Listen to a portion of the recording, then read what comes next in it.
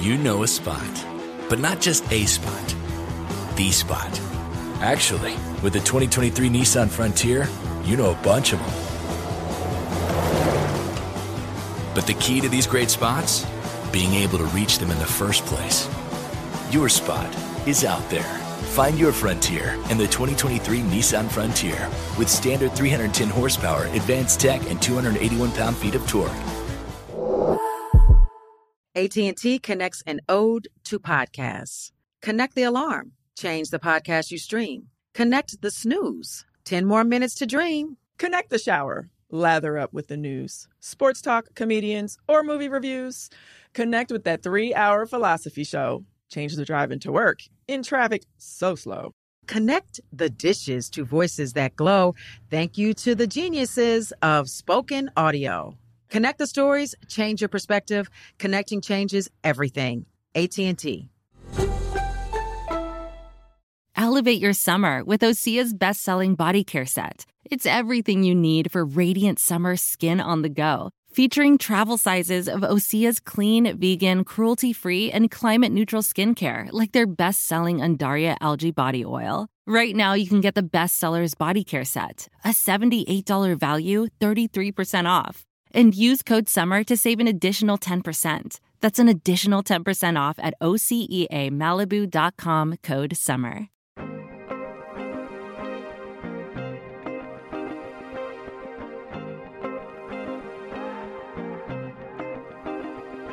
From grandmothers who whispered in their baby girl ear, to fathers on dimly lit street corners instructing young soldiers to always keep their eyes open.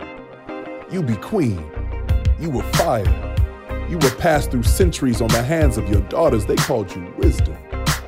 Proverbs on the backs of diamond-eyed school children who grew into hymnals recited by amethyst-holding urban philosophers who recited neighborhood commandments out of the windows of restored El Camino chariots to keep the warmth in their blood. Be wise. Be smart. Be black opal, brown quartz, bloodstone, and prayer. Be every form of gem. See, king told scribe, scribe told son, son told wife, wife told her daughter, and daughter told the ancestors, and the ancestors told me that you would come to give wisdom to thousands. They said you would come, dropping gem, dropping gem. Welcome to the Dropping Gems podcast. What's up, everybody? Thank you for joining me. I'm your host, Debbie Brown. Today, we are talking about yoga. I'm very excited to dive into this conversation because I have just recently reignited my connection to yoga. I fell off for quite a while, and I've really been finding so much deep joy in really surrendering to that practice and using it as an opportunity to get to know myself and to get to know my body better. I was thinking, speaking of joy, I was thinking this morning about my self-care routine and my daily practice, and it's really been evolving quite a bit. It's kind of juicier than ever. And this morning, I've been really surrendering into a nice 2-hour meditation every day. I break it up. I try to do 2 hours, 1 hour at some point early in the day, and then I do about an hour before I go to bed. And that has been feeling incredible. I'm not always that deep in flow. Sometimes I just like to sit with maybe a once a day, 20 minute, twice a day, 20 minute, but it's felt really good listening to my spirit and honoring its needs. And right now it's needs day, 2 hours of meditation a day. So I've really been enjoying that. And I've really been working to just identify more moments of joy in my day, especially as it relates to how I connect with my body. And so, funny enough, the way I've been enjoying connecting with my body this week has been making and eating tacos. I know that sounds wild, but hear me out. Really, it's so much simpler to find joy than we probably give ourselves credit for. And it's really about the intention. And so I'm someone that really loves tacos. It's kind of my jam. All different kinds, breakfast tacos, lunch tacos, dinner tacos, dessert tacos. They are my thing. And I really like building them. This sounds so wild. But it's been it was really interesting this week because I was kind of getting a little craving. And so I went and got, some ingredients at the store, all the things. And every morning I was just called to make myself a breakfast taco, but I turned it into something that I really enjoyed. I was thinking to myself, what is it that makes this so enjoyable for me? And I think it was really settling into waking up and doing something that I know would make me smile, something that tastes good to me in the way that I like to do it, taking my time with it, and then also connecting to the nostalgia, right? Like for me, tacos represent living in the dorms and having big parties back in the day and having Taco Tuesdays. And, it was just something fun. And so I was kind of gifting myself that little trip down memory lane each morning as I did that. And, working with your hands, even if it's just for 10 minutes, cooking something, it just is such a beautiful connection. You can kind of get lost in it. So I say all that to say, everything can be self-care. It sounds funny, tacos is self-care, but really think about it. What are the things that matter to you and connect to you? And how can you do it in a way that also makes it a ritual or makes it something that does give you access to that smile or something that you can just kind of get lost in and savor a little bit. So have fun doing that with your food. Do it with tea. Do it with coffee. There's always moments to be found for us in anything that we're able to kind of escape into a little bit. So that's my taco story. Today on the show, we are going to be talking really about the gifts and the power of yoga and ways to feel connected to your body and get really deep into your body. And it's interesting, the conversation about yoga. We've probably seen yoga more at the mainstream and the front running or kind of forward facing practice for quite a while, at least depending on, where you are in the world. I grew up in Los Angeles, so it's always been really prevalent out here, even more so than meditation, which has been on kind of the upward climb in the mainstream for the last decade or so. But with yoga, it's always something that has felt a little distant for certain communities. A lot of the front-facing campaigns for yoga, a lot of the companies, yoga has also been deeply connected to whiteness. And so typically the images we'd see for the majority of yoga representation in the mainstream in the last, 50 years or so, it's really been around whiteness. And a lot of that was like kind of in the hippie communities, and then also some of the really big box brands in the yoga world and the athleisure wear. All of the campaigns really just featured white women doing yoga. And it's been so beautiful seeing all of the other communities that are coming out and not only connecting with this work, but have been doing this work for a really long time, but bringing that into the forefront and really having the opportunity to invite in more cultures and more communities into this powerful work and to create a sense of safety and support and community. So that piece of it has been really interesting to explore, because when you look at the fibers of some of the ways that our most influential figures in time have been able to show up for themselves privately, I think we're starting now to unwrap and understand how many people that took up powerful place in the world were behind the scenes really tending to their spirits, really tending to their bodies, really taking care of themselves. So a picture that kind of surfaced in the last couple of years that has been really inspiring for me to see is Rosa Parks doing yoga sutras, yoga postures and different spiritually led physical activity. There were pictures of her in all these different poses. And, for me, it was just so inspiring, but also made it all make sense. A lot of our ancestors, a lot of the wisdom keepers, a lot of the warriors, they knew of this work. They knew of the power of showing up, nurturing, nourishing, being tender with their spirits.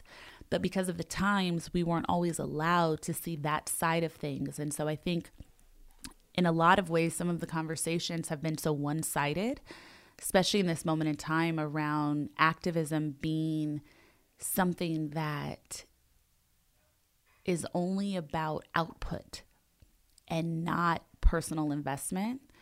And so, when we see a lot of the activism and a lot of the amazing leaders taking up space right now, it seems so exhaustive. But I think the piece that we didn't know is that so many of them knew how to care for themselves, and they knew how to connect with God, and how big of a piece of the puzzle that is, how necessary and really non-negotiable that piece of the puzzle is. Being able to connect with your soul, with your spirit, with your body, as you show up powerfully in the world. Over the past couple of years, yoga studios, they've been popping up around the country. Right now, the stats on that are that 36.7 million people nationally are practicing yoga. And this stat is actually old. It's from 2012, so 9 years ago. I mean, even now, I dare to say that's probably tripled. The wellness industry is evaluated as, I believe it's like a $3 trillion industry. So I'm sure that that's tripled. But within that study, it was identified that more than 85% of those who do practice identify as white. 85% of the yoga community. Yoga has a really complicated history with race and appropriation. Obviously, its origins are in India, and so a lot of the reason we even have yoga in this country is because of incredible gurus that passed the work down and allowed it to come to the West. But we don't always see a reverence for that culture, and we don't always see there being credit attributed to the ancient practice, to the lineage and where it came from. There was a 1975 Ebony article, and this piece was inspiring really to tie in with the Rosa Parks piece we were just speaking about. A 1975 Ebony article. There was also an article from 1965, also in Ebony, shout out to Ebony, that was highlighting this as a practice, yoga, something for everyone, that was describing an increasing number of African American people that were turning to yoga as a meditative practice to specifically retain lucidity and heal from the injustices that ailed them. So it's when I read stats like this, and when I find out all of the pioneering work that people were doing for so long before us, it fills me with gratitude. And it also reminds me to always be in humility for this work. People have been practicing and doing and showing up powerfully for their spirits for a long time. And we don't give the generations that came before us enough credit for that. They were fighting against a collective consciousness that was so stagnant and so steeped in trauma. But there were really active people raising their families in this way, showing up powerfully in this way. So it's just a beautiful reminder to continue to know our history, to continue to be humble in the privilege that it is to show up for ourselves in this lifetime, and in this moment in time. So those are my thoughts. I know that kind of went a little bit everywhere. We went from tacos to Rosa Parks to yoga, but somehow it's all deeply connected. So let's talk about today's show. I am excited to have an incredible pioneer in this space, a woman who has been powerfully standing in her power and in her truth within the yoga community for many, many, many years. Today's guest is Koya Webb. Koya Webb is a yoga teacher, a holistic health coach, author, speaker, and vegan activist whose core mission is to promote daily self-care, oneness, and eco-friendly living to combat some of the world's biggest challenges, including mental health, social injustices, and global warming.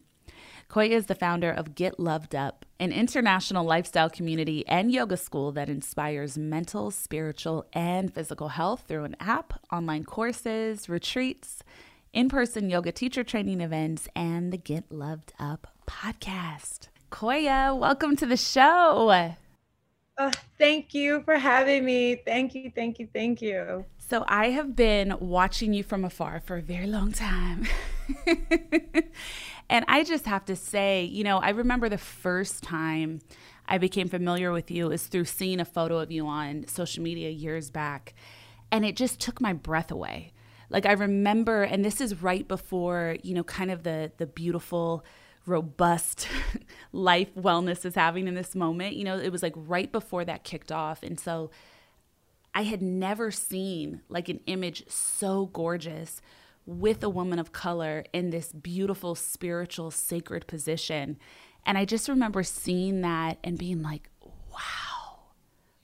wow, who is that? What is she made of?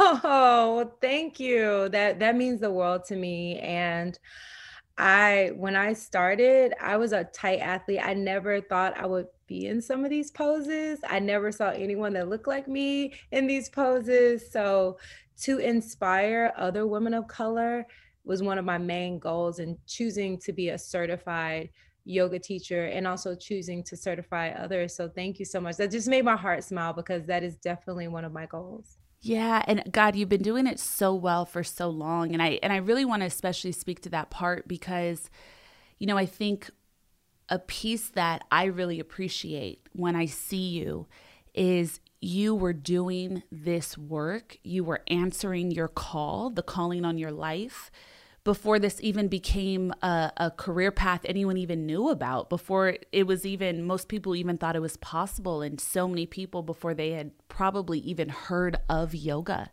What did that feel like, or how did you allow yourself to show up so fully in a pioneering way when there was no blueprint? That's such a good question, because for me, it was healing. I was just healing myself. And, you know, eventually after healing myself, I'm still in the healing process, but after healing myself for some years, I created my brand, Get Loved Up, because I realized that with the massive amount that I love to pour out into the world, I have to take care and nurture myself. So that's why, you know, I created the company Get Loved Up, because I needed to get loved up. I need to make sure I was practicing self-care. I was doing my breath work, meditation, my yoga, so I could live my purpose and be able to pour the way I wanted to. But it definitely didn't come like, oh, I want to build this wellness business. Right. No, it wasn't a thing. So me posting online was just me holding myself accountable to my practice. So I wasn't even doing it for a company. You know, that was before all of that started. So this was just me like, okay, there was this challenge called the Grow Soul Beautiful Challenge. And I was like, all right, I'm going to do that challenge, and I'm going to post every day, because I'm going to make myself practice before I post. And so that was the thing, is like, you can't post that pose until you practice. And so it was really something that held me accountable to my yoga practice. I love that. And I hope for anyone listening, this is giving a beautiful permission to document yourself in your process. You know, not to wait until you think you're fully arrived or together, but to really just savor the journey as it goes and document it and see yourself at all the stages. Absolutely. And the reason that's so important is so interesting, because people frown upon it in the yoga community now, because different people use poses in different ways and different things, or nothing, for different reasons. And so that reason, it you know, holding myself accountable. And I do encourage people like you to, like, you know, post your practice, do a time lapse, just to hold yourself accountable. But because unfortunately some people have used it for different reasons, like it's not as sacred, and it doesn't translate necessarily in the same way for a lot of people in the yoga community. But a lot of people are still using it in that way. Like, this is my accountability pose. And, you know, now it's a whole business. So it's a little bit different. You know how things that first they're like innocent, and then they become a business, and it's a little bit different. So I feel like it's still a great thing to do, but I also understand, you know, within the industry, and have to speak to within the industry, that it is a business now, and we have to make those decisions very mindfully. Yeah. I know in reading part of your story, I know you were on track to be an Olympic athlete, and you were really performing at such a high elite level in track. And from what I've read, you used yoga as part of your healing journey after an injury. Talk to me specifically, though, about when the connection to your sacred knowingness happened. What did that feel like, starting yoga, potentially being one of the only people in the room that looked like you, coming out of this devastating injury? How did you use this to find that deepest authenticity of your soul? Oh, I remember down to the moment. I remember down to the breath, because I was in the middle of like a mild depression, because, I had everything going for me. I had full scholarship, more than I could ever ask for. And just in one day, it was gone. And I know we can all relate to that now, when your world is just turned upside down in one day. And I didn't know what to do. I was just like, all right, what am I going to do with my life? Like, I put all my eggs in this basket, and I just don't know. And so when I went to the counselor, which I was sent there because I was just crying in class, I was having these crying spells. And the counselor suggested yoga. And now I'm a Southern girl, so I was just like, is that another religion? And I just wasn't sure. And she was like, no, it's just stretching. We know it's more than that now. But then I was like, okay, I'll try. And so I went into this class, and I'm seeing people in these positions. I can't touch my toes because I'm a tight athlete. I can do a back bend because I had to high jump, but I can't touch my toes. I'm like, I don't belong here. This is not me. And I was just like, I felt like I didn't fit in. I felt like, what am I doing? And then I'm sad. I'm just like, I'm really, really sad. And so the teacher saw my frustration, and she came up to me and she said, I want you to just breathe with me.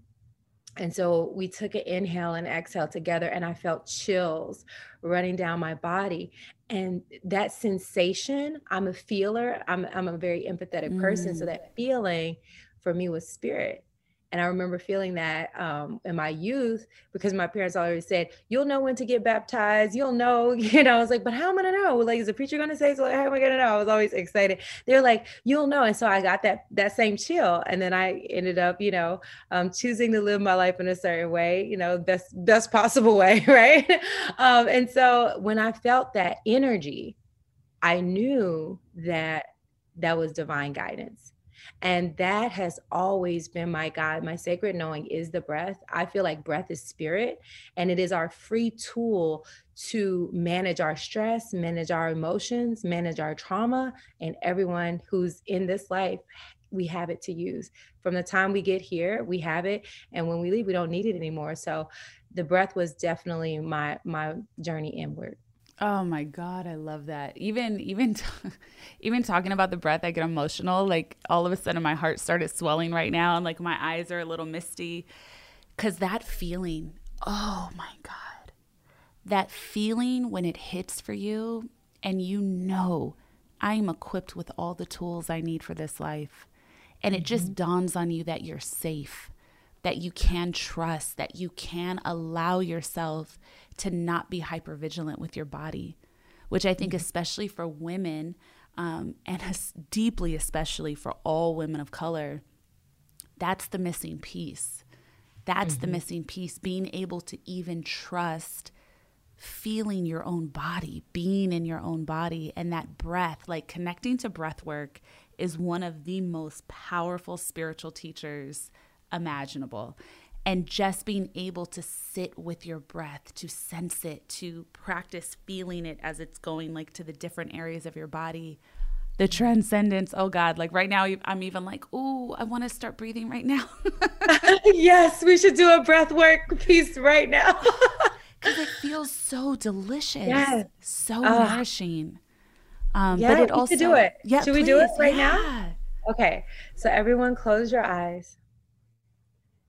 Take a deep inhale through your nose. And exhale, sigh the breath out through your mouth. Inhale through your nose, bring your shoulders to your ears. And exhale, sigh it out. Last time, inhale, hold the breath.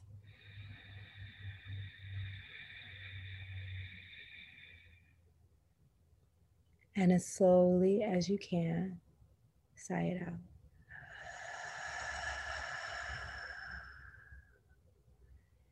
Feel that energy. Feel that vibration.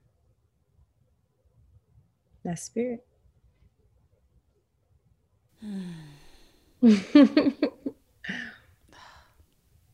Days like this, moments like this, I'm always like, oh, duality. So I have to go back to the world. I can't just like be a recluse and focus on the breath all day.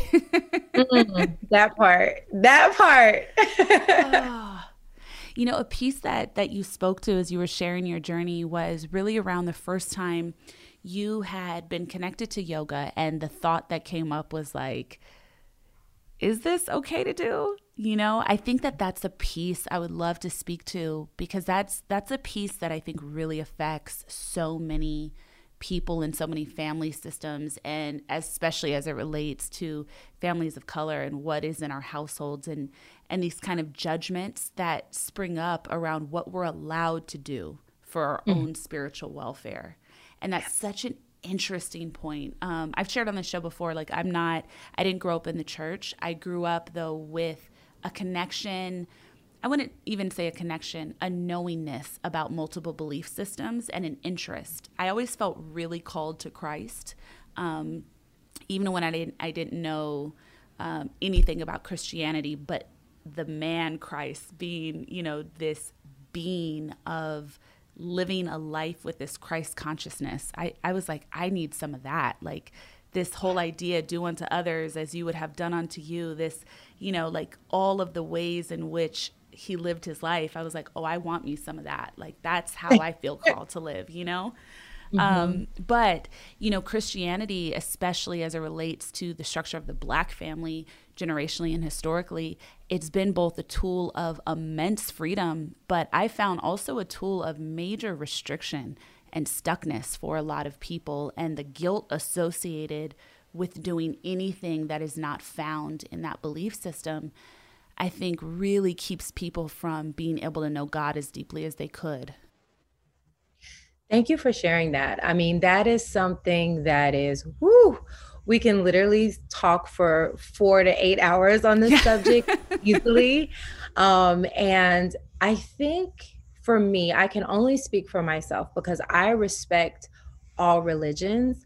I respect everyone's journey to spirit. I feel like I like to speak to spirit in a way, and I do use spirit and God interchangeably in a way that it encompasses all. But I did grow up within religion, within Christianity as well, or not as well. I grew up within Christianity. And I learned a lot of good things that helped me be the person I am today at my core. And, you know, the 10 Commandments and treating others like I want to be treated, and Psalms and all these things. And so I am so grateful and will forever be grateful for that. And depending on, you know, I'm from the South, so Southern Baptist Christian. And so depending on, in all religions, how that religion is being implemented and the things and how it's been translated in so many different texts. And my question is, how can something be so massively distributed and translated and not and be perfect when we know that none of us are perfect, right? So that is the question. So and so with that, I feel that me personally, I was taught a lot of amazing things, as you said, and I was also taught a lot of fear-based thinking, as you were adding it, a lot of fear-based thinking, a lot of guilt, a lot of shaming.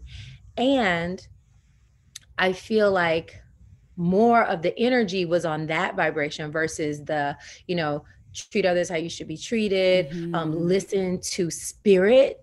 And what I learned and what helped me on my journey to grow in the way I have is that I was, through this injury, I was guided to spirit in a very profound and practical way, and I developed a daily practice.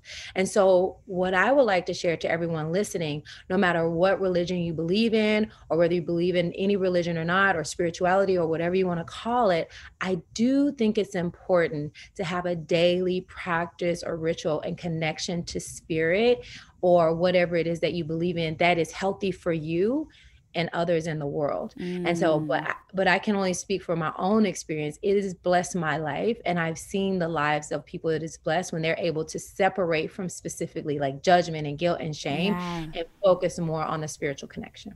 Yeah, so beautifully said. What do you think your practice in yoga,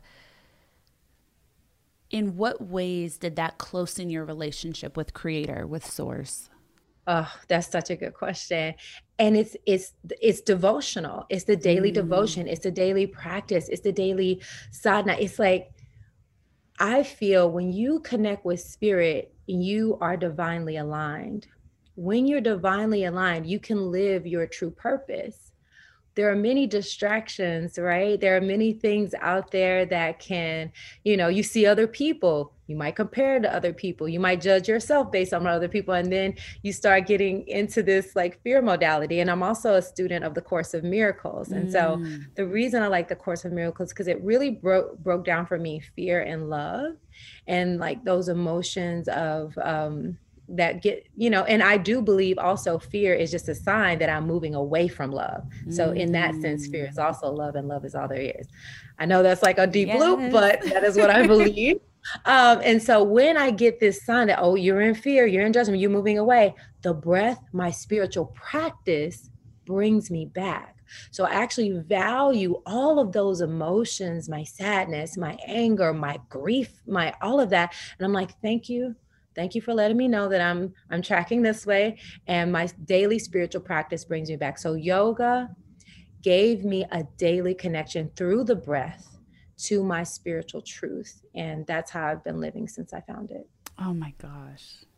That is so beautiful. I hope everyone listening, this is just something that really enlivens you to dig really deep into your spiritual practice and maybe practice evolving it, What can you add on? What can you take off? How can you feel more nourished by the time that you spend with God? How can you feel more nourished for yourself by the time you spend on yourself and your body? Hold that thought. We are coming right back.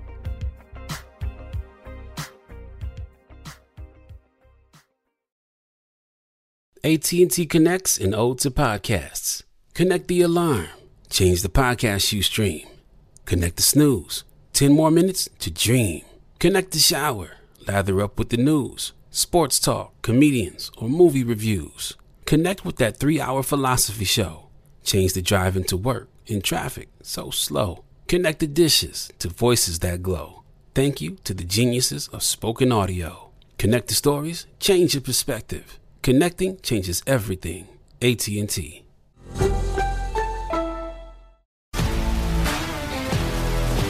If you love sports and true crime, then there's a new podcast from executive producer Dan Patrick and hosted by me, Jay Harris, that you won't want to miss. Playing Dirty: Sports Scandals.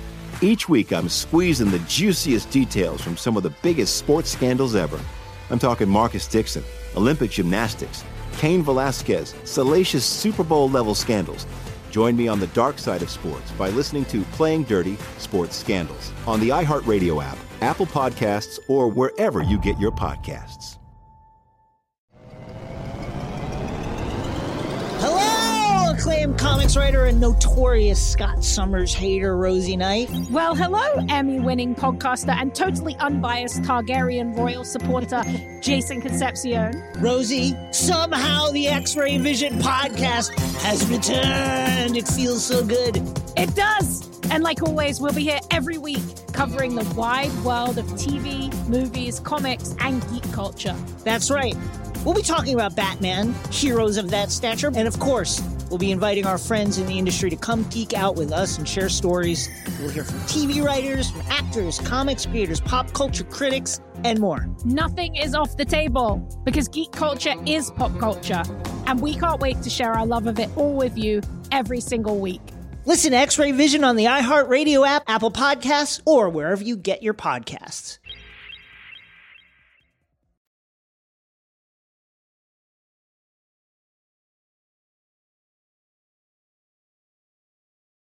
So as a master in yoga, I'm someone that's just started reconnecting to the practice. I've been meditating for a really, really long time. Pilates, interestingly enough, very, very different from yoga, but it's very connected to breath, and it's really connected to noticing like the small pieces of your body, if that makes sense. Like if you do Pilates, you're sore in places you didn't even know existed or that like you could be sore. So for me, that was such a beautiful way to get to know my body, because I was doing all that observing and that noticing and what is that feeling? What is the response my body is having to this?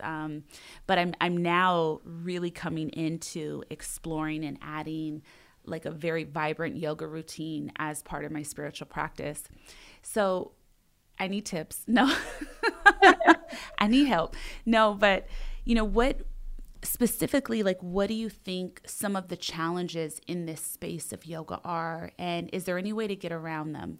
Like sometimes I think when you look at yoga, some of the postures are like very intense and intimidating, some of them. And then you think it might take me 5 years to be able to do this. Right. So if you could offer any insight on how to have a gentleness of self and kind of an approach of lightness to beginning a practice like this. Absolutely. First of all, do not focus on the poses. And okay. I know that's hard. I know it's hard. But what do you mean by that? How do I not? I know. But I'm gonna bring it back to my first teacher. And I'm trying to do, I remember trying to do a headstand, and I feel like my brain is going to ooze out of the top of my head. It's not for me. I'm tender-headed. I can't do this. Like, it's not, and I'm like, ow, when I try to get into that lotus pose, it hurts my ankles. This is painful. This is not blissful. I'm not feeling what you all are feeling. And the teacher told me, just breathe. Because at the end of the day, it is about what we spoke about earlier. It is just about connecting with the breath. The reason, and just to give people some background on my journey in wellness, I actually was a personal trainer first. I was a personal trainer. I love helping people get healthy, live a healthy and active lifestyle. And then one of my clients said, I love to talk to you. I don't even want to train. And I realized I had a passion for hearing people's story and helping them find their own solutions. I became a life coach. And then I became a yoga instructor when I realized, and the reason I love yoga, I also, practice Pilates as well. But the reason that I chose yoga to get certified and now offer people to become certified in yoga through my yoga teacher training school is because I feel like it encompasses all. Because I do yoga HIIT if I want to, intense workout.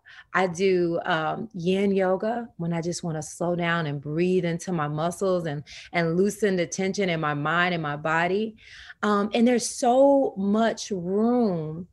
But again, it's not about the poses. It is about the practice. And when you focus on the practice, the next thing you know, you're like, oh, my leg just went behind my head. No, I'm just joking. But it does happen over time. I don't want to like champion the fact that of getting poses is the thing, but the beauty when you do it focusing on the breath, right? And you do it focusing on the journey. The reason people are in these poses is because they've loosened the tenseness and the stagnation in their muscles and in their body. What happens is that you increase blood flow, you increase flexibility, and it takes a long time to get there. Anything that is worth something in life, it takes effort. Any beautiful thing that's created, including birth, including a child, it takes a process. And so if you commit to this process, this practice, not only will you have this peace of mind, this divine connection to spirit, but your muscles loosen up. Because I think you were talking about in another podcast, the issues in your tissues, it causes tightness, it causes inflammation. When you do these yoga poses, it loosens up, and guess what? Then you can get in some of these twists and you can get in some of these turns. But it's not just about the twist and turn. It's the fact that when you twist and turn, you're improving your digestion. You are creating more fluidity in your body, and you're moving out some of the inflammation caused by toxic emotion, pain, physical injury, emotional injury, mental injury. And that's what's happening. So again, that's why I say don't focus on the poses, because the poses are a result of your continued practice and dedication. Wow, wow, wow. That was such a powerful explanation. That helped me a lot. So I know people listening, I hope y'all start this yoga journey with me too. You know, speaking about the issues being in the tissues, are there specific spaces in our body where we are really kind of storing grief or storing emotions? And as part of, you know, using yoga specifically for the spiritual healing, and really for the ancestral healing, like being able to take up full space in your own body, how do we begin to notice that in our practice, and how do we free that? That's a really good question. And not being a scientist in that area, I will say energetically, I follow Louise Hay and her teachings, You Can Heal Your Life. And it talks about different emotions and where they are stored. And I definitely highly suggest that book if someone is interested in knowing, like, I'm feeling this, you know, why am I feeling this pain in my hip? And it will show you, oh, that's regarding remorse for something, you know? Mm-hmm. And so that's actually what I use as almost a reference book to understand if I got an ache in my back, or if I'm getting this unexplained, you know, toothache, what is it? You know, it could be connected emotionally. So I would say that, but I will also say, when you think about, you know, different issues, is almost like weight. You know, some people store the weight in their stomach, some people in the backside, some people in the legs. So it's actually, we can actually store different emotions in different places in our body. I believe that. And I also believe there is a correlation energetically. I more so work with the chakra system and our spiritual energy centers. And, you know, like you said at the beginning, like, we want to feel safe as Black women, as women of color, we want to feel safe. So it's important for us to ground down, to know who we are, to connect spiritually, so we feel safe, to have a support system around us. And then, you know, we go to the sacral, the second chakra. It's important for us to express, to be able to speak, to be able to dance, be able to move. And so I kind of work with that energy system, and I focus on healing and alignment and increasing that energy. And then when it comes to releasing trauma, I focus on breath work to those specific areas, wherever you're feeling it. And then only if I'm life coaching with someone will I go deeper into really unpacking, okay, what is this issue bringing up? But in general, that's kind of how I move through. Like, I teach big groups, so I'm more so focused on, because that can really clear out a lot of the energy in all those little places, if that makes sense. Yeah. I love that. I mean, for me, one of the most powerful tools, I mean, we've been speaking to this the whole show, but really in the breath, and then really allowing that embodiment to take place in our bodies. Because I think so many of us on this healing journey, it's really easy to get stuck in the heady space, to get stuck in like the cerebral understanding of where the trauma is, you know. And a lot of people just stop there and say like, oh yeah, I'm this way because this happened to me, and when I was a kid, and then this, and so yeah, I'm clear. I know why I am the way that I am, you know?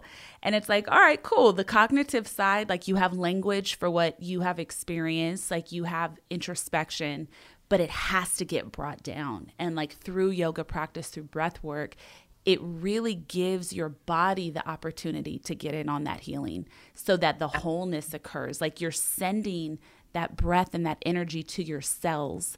And from an energetic standpoint, it's like it's loosening and freeing the toxins and the trauma. And the trauma gets in all the fibers and all the spaces. Sometimes people can find, even that have had chronic pain in one area their whole lives, the second they heal the memory connected to it, even if the trauma had nothing to do with the injury, but the second you begin to clear energetically, emotionally, free yourself, you'll notice pain running from your body, like leaving it freely and quickly getting out of there. Absolutely. And so the way it works with the chakra system is like, let's say we focus on the throat chakra. For me, if I don't speak my truth, if I'm supposed to say something and if I don't speak my truth, I will go hoarse. Yes. Like, I won't even be able to talk. And like, you know, people are like, what's wrong with you? And then once I express myself, because usually if I don't express myself, it's out of fear of expressing myself. I'm going to, you know, someone's going to be upset, or it's going to cause some type of conflict, you know. And this is like probably like, I don't know, 10 years ago when I was working on self-expression. And then once I realized, like, no, you just have to tell your truth, share your truth no matter what. But I would notice how I would just cinch up in that way. And then once I released it, so it is energetic, and a lot of pain in our body that we feel like we don't know, even gaining weight. You know, some people say, oh, they're sad, so they gained a lot of weight. Well, what is that about? That's about protection. That's about security. So if you're in an abusive relationship, it's not just like I'm hungry, so I'm eating a lot. That is your body's way of protecting. And if your body is protecting in this way, and it's like, oh, well, I'm just going to, go lose weight. I just need to lose weight, not addressing the problem or the emotional, thing that is triggered to make you gain in the first place. Even when you lose that weight, you still might find and do something else like, oh, now I'm drinking. Why? Because you didn't provide a solution for the problem. You just found out how to lose weight.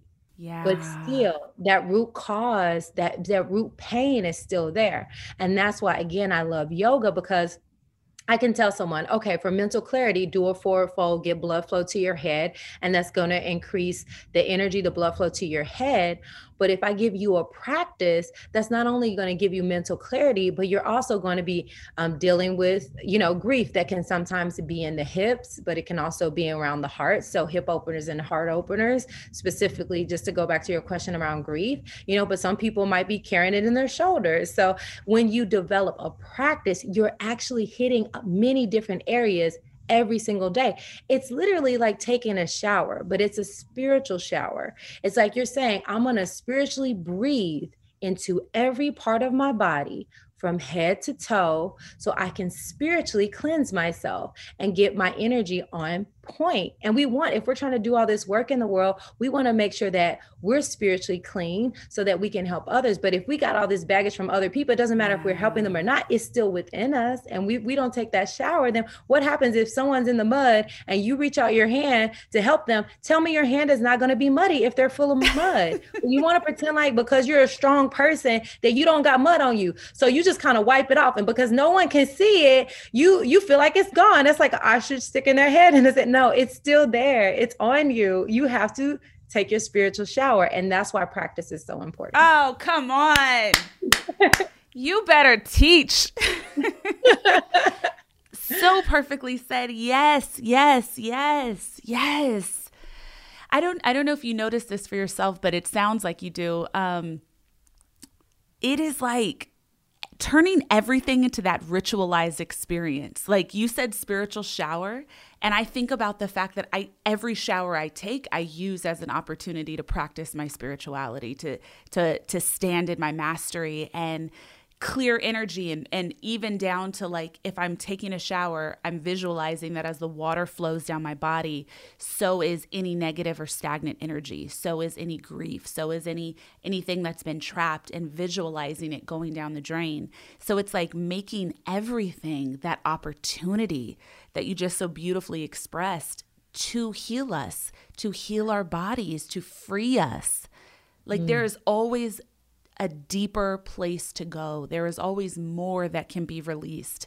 And it's like when we turn that daily practice to show up for us, like having that robust daily practice that can include the yoga, the meditation, maybe the journaling, the prayer, but then also every single moment of the day is an opportunity to deepen, to become more, to release in every single thing we do. Absolutely. Everything is sacred. If we create this sacred space, this conversation is sacred. My meal, my breakfast was sacred, my everything. And we have the opportunity. People are like, oh, that's a bit much. Absolutely. But also we go around just frustrated about so many things all day long. So we can choose sacred time just as much as we choose those other times with no judgment on either. But it's like, if we can normalize being angry all the time, then we can normalize being sacred all the time, or we can just find a healthy balance. Yeah. Everything is sacred. At the top of the show, right before I welcomed you on, I actually told a story about how this morning I made breakfast tacos sacred for me. And it was a really delicious, nourishing, fulfilling experience. We were breakfast twins. I had a breakfast burrito. It was so good. Did you? When I tell you, it brought me so much joy this morning making my little taco. And I was like, oh, and I like, even before I took the bite, I was like, I am so grateful for this moment. I feel you. I have potatoes and I don't eat potatoes all the time. And I had these yummy red potatoes and I was like, man, I haven't felt this full in a long time. I appreciate these potatoes. And I'm just literally thanking the potatoes because I'm like, well, I've been missing out on potatoes. I mean, I eat French fries, but not like, the actual potatoes with the skin. Yes. See, and so everyone, this is what we mean, when we talk about how really effortless the healing can be. And how joyful the healing can be. It is not the grand stuff. It is not, the shopping spree that made you feel better for that instant. It is not it doesn't have to be these big grand gestures and these comparative accomplishments. It's really like, you are healed. You have remembrance of your wholeness when there is joy in the potato.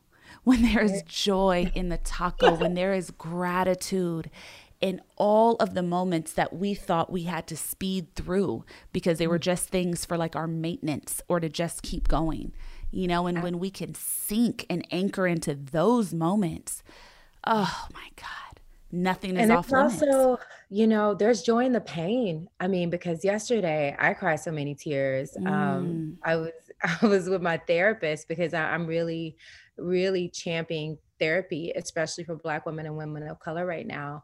And she was like, I don't know how you got all through all the things you've been through. I think it's your sense of humor because at 1 minute I'm letting it out. And there's something sacred about being able to cry. I remember I went for 2 years without crying because I felt like I had to be strong and I had to get through it. And I had to, be this stronger than strong superwoman. And I had to learn to allow myself to cry. And now I say tears are pain leaving the body. And even having breakfast, I cried yesterday, and having breakfast, I had a friend that cried and I was like, girl, yeah. She was like, I'm sorry. I was like, don't ever apologize for your tears. Cry, let it out. And I just held space. And there's something sacred about being able, because we don't want to keep those emotions in. Right. You want to cry in your yoga practice, cry at breakfast, cry with your therapist, then laugh. I mean, I just, and it's all part of the healing process. It's all part of being human. And I feel like sometimes we kind of, when we do, and it's good to champion those good times, but I want to start championing the pain. Yes. Oh, you had some anger, you had some rage. Yeah. How did it feel to let that out? Yes. Where did it come from? What triggered that? And then we really dive down those. It's like, good. Like, yeah, let's talk about that instead of shaming people for that the tears and the pain and the anger and the rage. Like I tell people, how did that feel? Now, and then go down to like, okay, where is it coming from? It's just like we were talking about before about like, really understanding the root cause and not just trying to stuff the symptoms, because the symptoms, fear is our best friend. Sadness, anger, those are our friends. Our friends. And we have to tell them, thank you. Yes. What are you trying to tell me? We have to talk to that fear, talk to that sadness, talk to those tears and say, what are you showing me? Where am I hurting? And so I also want to champion the pain. Thank you for speaking to that. For me, shadow work has been the greatest teacher. And the way that I do wellness is in the shadows. I don't know if maybe it feels depressing. It doesn't feel depressing to me, but like, the majority of my captions on Instagram or the way that I share, it's really about how can you utilize your pain and allow joy to heal you, and that's the piece that people don't talk about enough. This journey is one, like the poet Rumi says, where allow your darkness to be your candle. Allow that dark place to be the light in your life that guides you forward into something else. You can pass through it. I love that you spoke to that. And crying. And I think especially, as Black women, that is the piece that I think was always off limits. Generationally, ancestrally, that's the piece always off limits. And so when we start to explore, why is that? Well, why is that? When it comes down to the root, like the fundamental original seed, it really goes back to the plantation system of life is profoundly painful physically and in every way. And there is no way to get away from it. And so you don't cry because no one cares and no one will help you and it's not going to change. So that is the first time we taught ourselves to not give ourselves the dignity of our process and to not have emotions. It's not because we don't have them. It's not because we don't wish to express them, but it's because systems in place robbed us of that ability and we adapted. But there is moment in time, in this moment in time, to be able to be radically different. You know, like part of changing this world, part of being able to destroy these systems also means gifting ourselves with access to emotion in a way we never have before, in a way that we weren't taught. And so we're figuring it out, you know, like tears, that should be a part of your spiritual routine. Mm-hmm. There is no shame in it. You are releasing. Your body needs to release. Let it. I cried for 4 hours a couple months ago. I hadn't cried in a while. I cry a lot of joy tears. Like I probably get teary-eyed every time I feel like I'm in purpose and on purpose. My eyes mist up. Not a full boohoo, but like I feel it in my heart. And then, you know, I probably tear up once a day in gratitude. I've been kind of in awe of God so much during this pandemic. But I had a few months ago, I had kind of reached my breaking point with the pandemic, and I was just tired. I was so tired and so busy and exhausted, and so many things were happening. And I remember I was putting my son to bed and I felt it. You know, that feeling where you know you just really want to let go. And I said, ooh, she needs to cry. I was like, all right, Dev, let's get the baby down. I'm gonna take you back to your room and I'm going to give you that opportunity. So I was like, all right, let's just get through it and gift yourself some luxurious tears today. And I went into my room and I started crying, and I just sat there. I put on some frequency music. I just sat there and I cried. And after an hour, I was like, are you done, girl? I was like, no, she ain't done. Okay, let's go. And I just let myself cry until I stopped. But you know what? When I finished, I felt so pure. I felt so relieved. I had a spaciousness in my spirit. I had an expansiveness in my heart. And then I kept going, and I had a beautiful night's sleep, and I had a great day the next day. But I say that to say, you know, these are mechanisms of how we're meant to operate. Just like you have to get food out of your system through your digestive tract, we need to get grief, we need to get fear, we need to get shame out of our system with our tears. Yeah. It's so important. And especially our strong ones, it's like if the tears can't come out, they'll sneak in even through joy. Like you said, it's like, okay, we're going to have to get out through her joy because she refused to put that 4-hour crying session that we need. So we'll just come out any type of way. But it is so important. And for people who have a hard time crying, I encourage them to journal. And when they journal about both sides, the duality. I talk a lot about duality in my training, and the fact that for every good thing that you write down, also write down some things that are not so great. So some people, it's on both sides. Some people always talk about the negative and no positive. And some people always talk about the positive and no negative. So on both sides, I say, okay, if you're always a positive person, talk about some things that not so positive. Talk about some things you would like to see change in your life, in the people you interact with, and in the world. If you're a person that's always on the news and literally every hour of your day is spent there, talk about some things that are going right in your life, in your circle, and in the world. So I believe is that just like night and day, we have this duality that we have to respect. It is like living in harmony with nature. And sometimes we choose to be on the dark, living in the dark side, which is, that's a choice. It's just a choice, no right or wrong. That's a choice. And then sometimes we live in the light.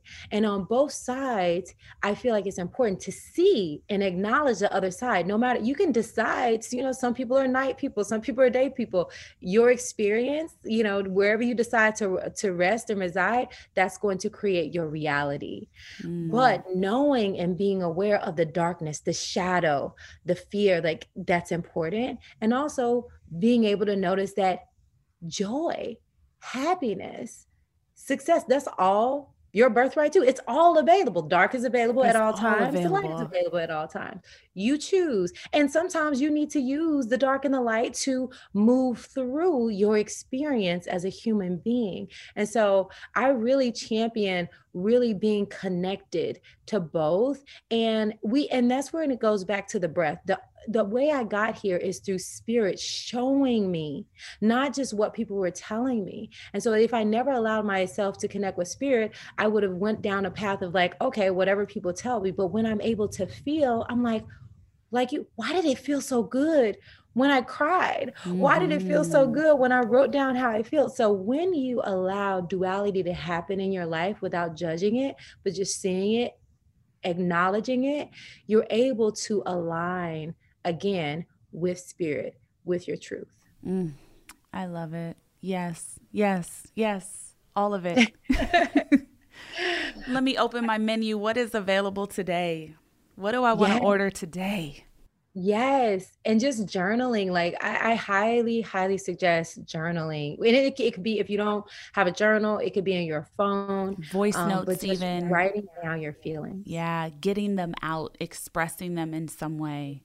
And your dark feelings, just as much as your light feelings. So, I do the gratitude list, and that's great. But I also do, these are some places I can grow, and I have a planner where I put, these are my growth opportunities, because I don't want to just be like, oh, I'm the best thing since sliced bread. You should get loved up tip. Okay. Let me tell you about like the anxiety attack I had 2 weeks ago. Let me tell you about the stress that comes with trying to maintain a platform or trying to have a team of over 15 people. Let me tell you about some of that stress. And unlike you, don't post about it enough. I talk about it within my circles and my group, but because the whole social media has been a very interesting journey for me, like I'm learning how to express it, but I think I still have layers of fear of experiencing attack through social media. And as a sensitive soul, that I'm still dealing with layers of pain when it comes to social media.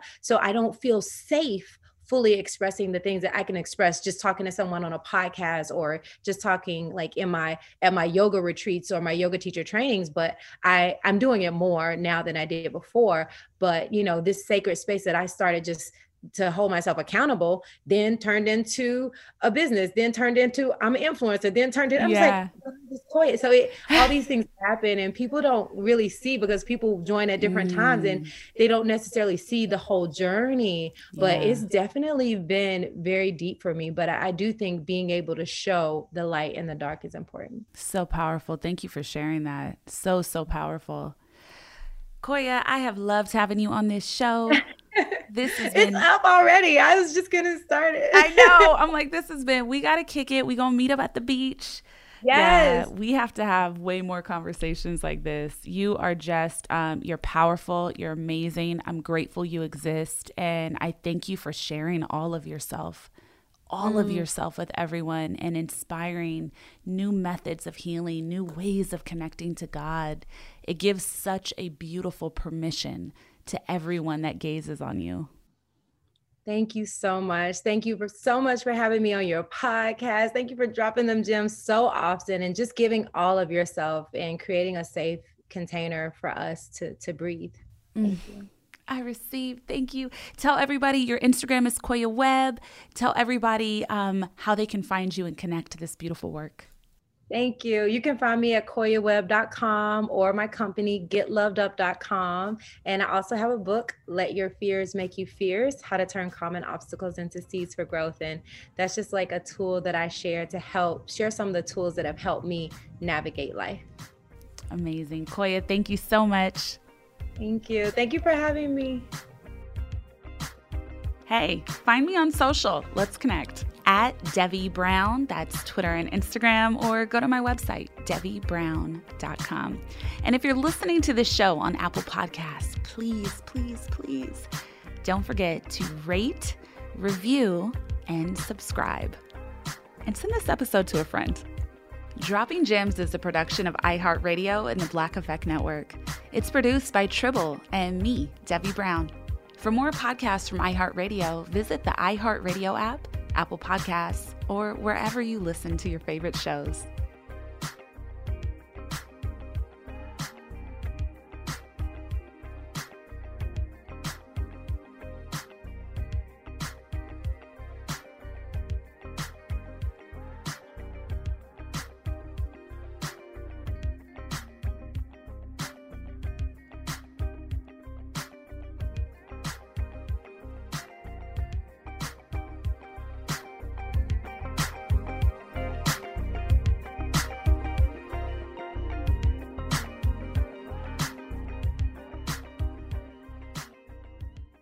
AT&T connects an ode to podcasts. Connect the alarm. Change the podcast you stream. Connect the snooze. 10 more minutes to dream. Connect the shower. Lather up with the news, sports talk, comedians, or movie reviews.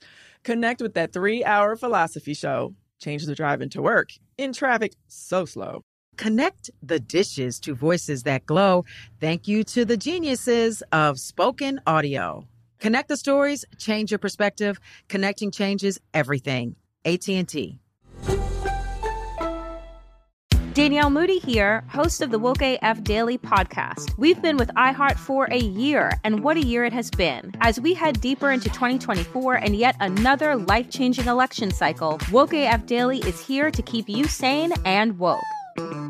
Make Woke AF Daily your podcast destination for 2024 election news and analysis. Listen to Woke AF Daily Season 5 on the iHeartRadio app, Apple Podcasts, or wherever you get your podcasts. It's like the police knew who he was before they got here. From iHeart Podcasts. The medical school dean at USC was leading a secret double life. Is she breathing right now? Yes, she's absolutely breathing. I'm a doctor, actually. A story about money, power, and corruption. When people fall in line, they fall in line. Looking back, I realized, everyone knew. I'm Paul Pringle, an investigative reporter for the LA Times. Listen to Fallen Angels, a story of California corruption on the iHeartRadio app, Apple Podcast, or wherever you get your podcasts.